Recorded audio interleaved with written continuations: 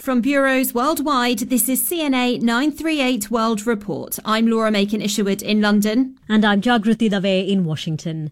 For the second day running, President Biden has taken steps to assure America's allies and partners of his government's continuing commitment to the Asia-Pacific region. He participated in the East Asia Summit, a virtual event that also included remarks from Russian President Vladimir Putin and Chinese Premier Li Keqiang.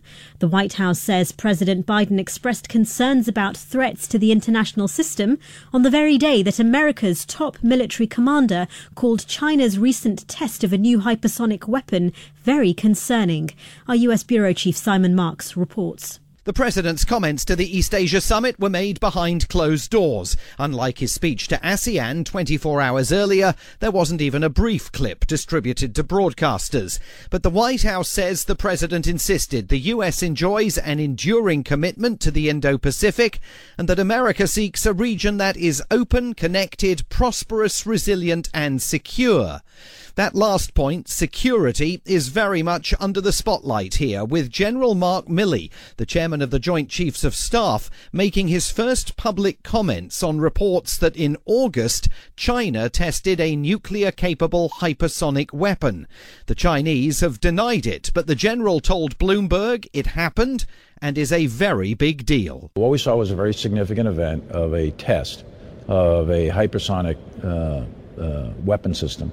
And it is very concerning. I think I saw in some of the newspapers they used the term Sputnik moment. I don't know if it's quite a Sputnik moment, but I think it's very close to that. That reference to a Sputnik moment relates to the shock experienced in America in 1957, when the Soviet Union stole a technological march and became the first country to put a satellite into orbit. Universal newsreels broke the news to Americans in movie theaters across the USA. Today, a new moon is in the sky, a 23-inch metal sphere placed in orbit by a Russian rocket. You are hearing the actual signals transmitted by the Earth-circling satellite, one of the great scientific feats of the age. 64 years later, it's the Chinese who are concentrating minds at the highest levels of the Pentagon, as General Milley made clear in his Bloomberg interview. It's a very significant technological event that occurred, or test that occurred by the Chinese, and it has all of our attention, and we're paying it. But that's just one weapon system. The Chinese military capabilities are much greater than that. They're expanding rapidly in space, in cyber, and then in the traditional domains of land, sea, and air.